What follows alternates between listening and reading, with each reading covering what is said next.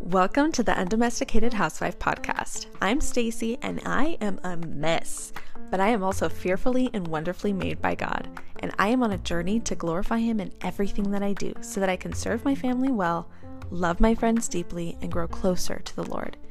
Whatever season you're in right now, I invite you to join me so that we can steward our gifts and abilities together and navigate the crazy chaos of being a mom, wife, and woman. Let's do this. I want to invite you to join me as I slow down and reflect on the birth and coming of Christ. Cozy up with your kiddos and your families, get some tea, hot cocoa, whatever you like, as we read through the book of Luke every single day leading up to Christmas Eve. Following each reading, I will share some simple and practical tips to create an atmosphere of peace, comfort, and joy in your home this holiday season. Luke chapter 2, the birth of Jesus. In those days, a decree went out from Caesar Augustus that the whole empire should be registered. This first registration took place while Quirinius was governing Syria. So everyone went to be registered, each to his own town. Joseph also went up from the town of Nazareth in Galilee to Judea, to the city of David, which is called Bethlehem, because he was one of the house and family line of David. So to be registered along with Mary, who was engaged to him and was pregnant. While they were there, the time came for her to give birth. Then she gave birth to her firstborn son, and she wrapped him tightly in cloth and laid him in a manger, because there was no guest room available for them.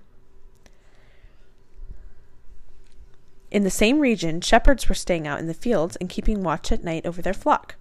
Then an angel of the Lord stood before them, and the glory of the Lord shone around them, and they were terrified.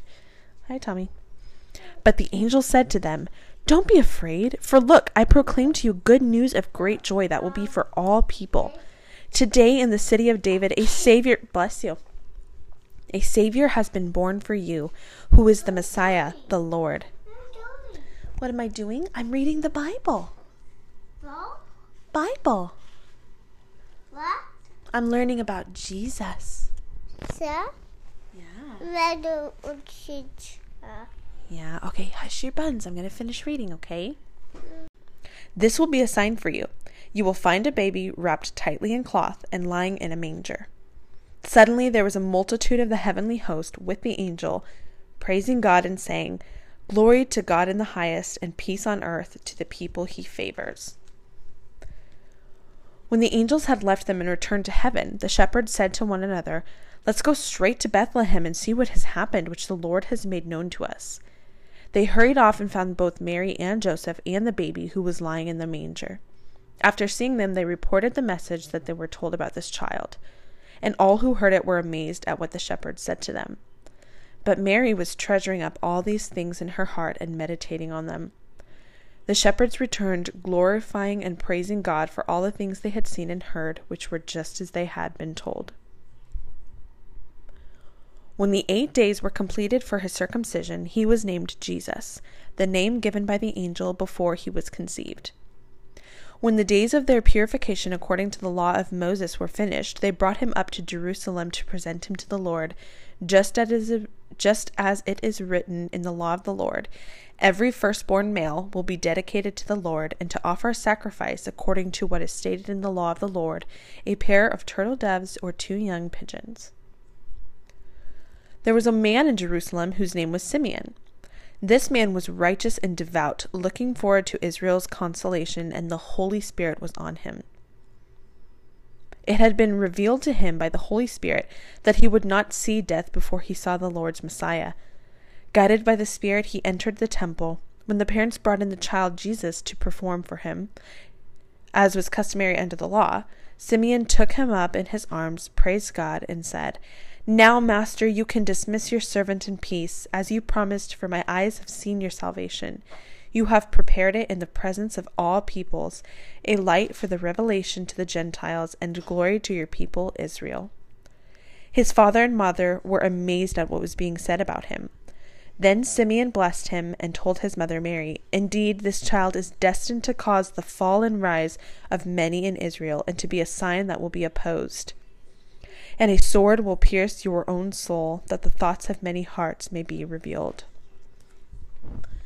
Tommy, would you like to come sit by me? Come here. There was also a prophetess, Anna, a daughter of Phanuel of the tribe of Asher. She was well along in years, having lived with her husband. I skipped a page. 7 years after her marriage, and was a widow for 84 years. She did not leave the temple, serving God night and day with fasting and prayers. At that very moment she came up and began to thank God and to speak about him to all who were looking forward to the redemption of Jerusalem. When they had completed everything according to the law of the Lord, they returned to Galilee, to their own town of Nazareth. The boy grew up and became strong, filled with wisdom, and God's grace was on him. Every year his parents traveled to Jerusalem for the Passover festival. When he was 12 years old, they went up according to the custom of the festival.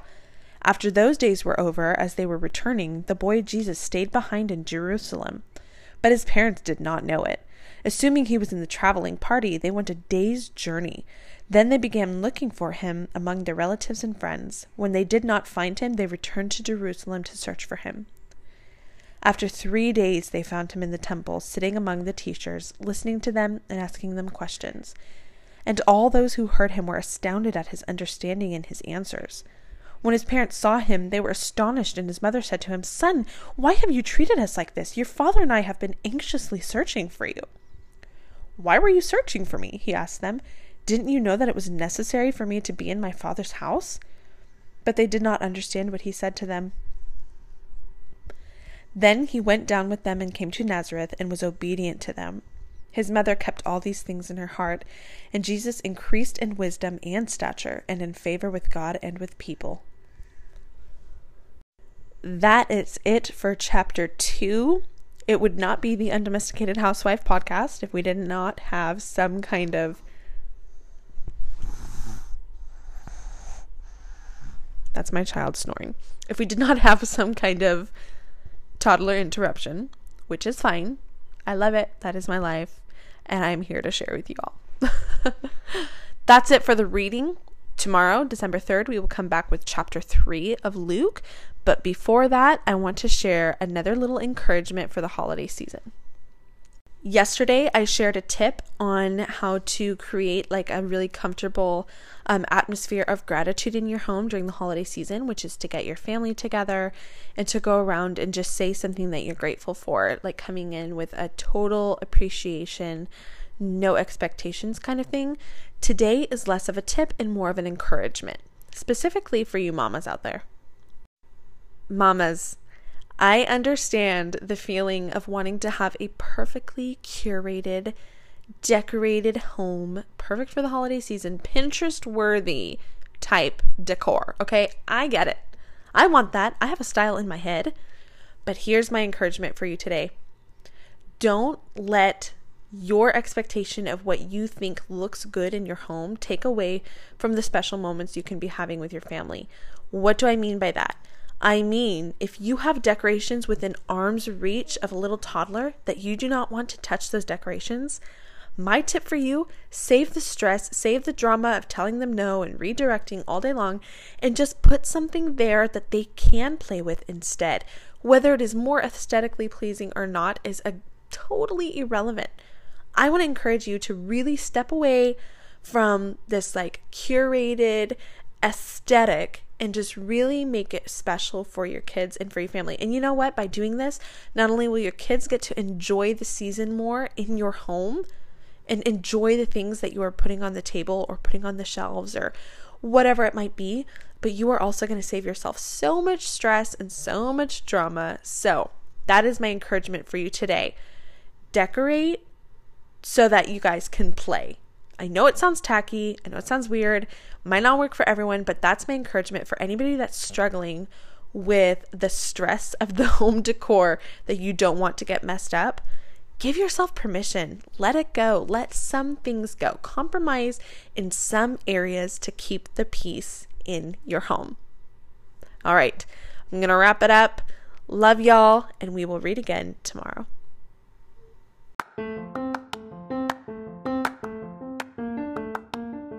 Friend, thank you for joining in this conversation. You can find a new episode every Monday on Apple Podcast, Spotify, as well as other streaming services that will be linked in the description. I encourage you to head over to my Instagram at _undomesticated.housewife_. Join the community and let's do this.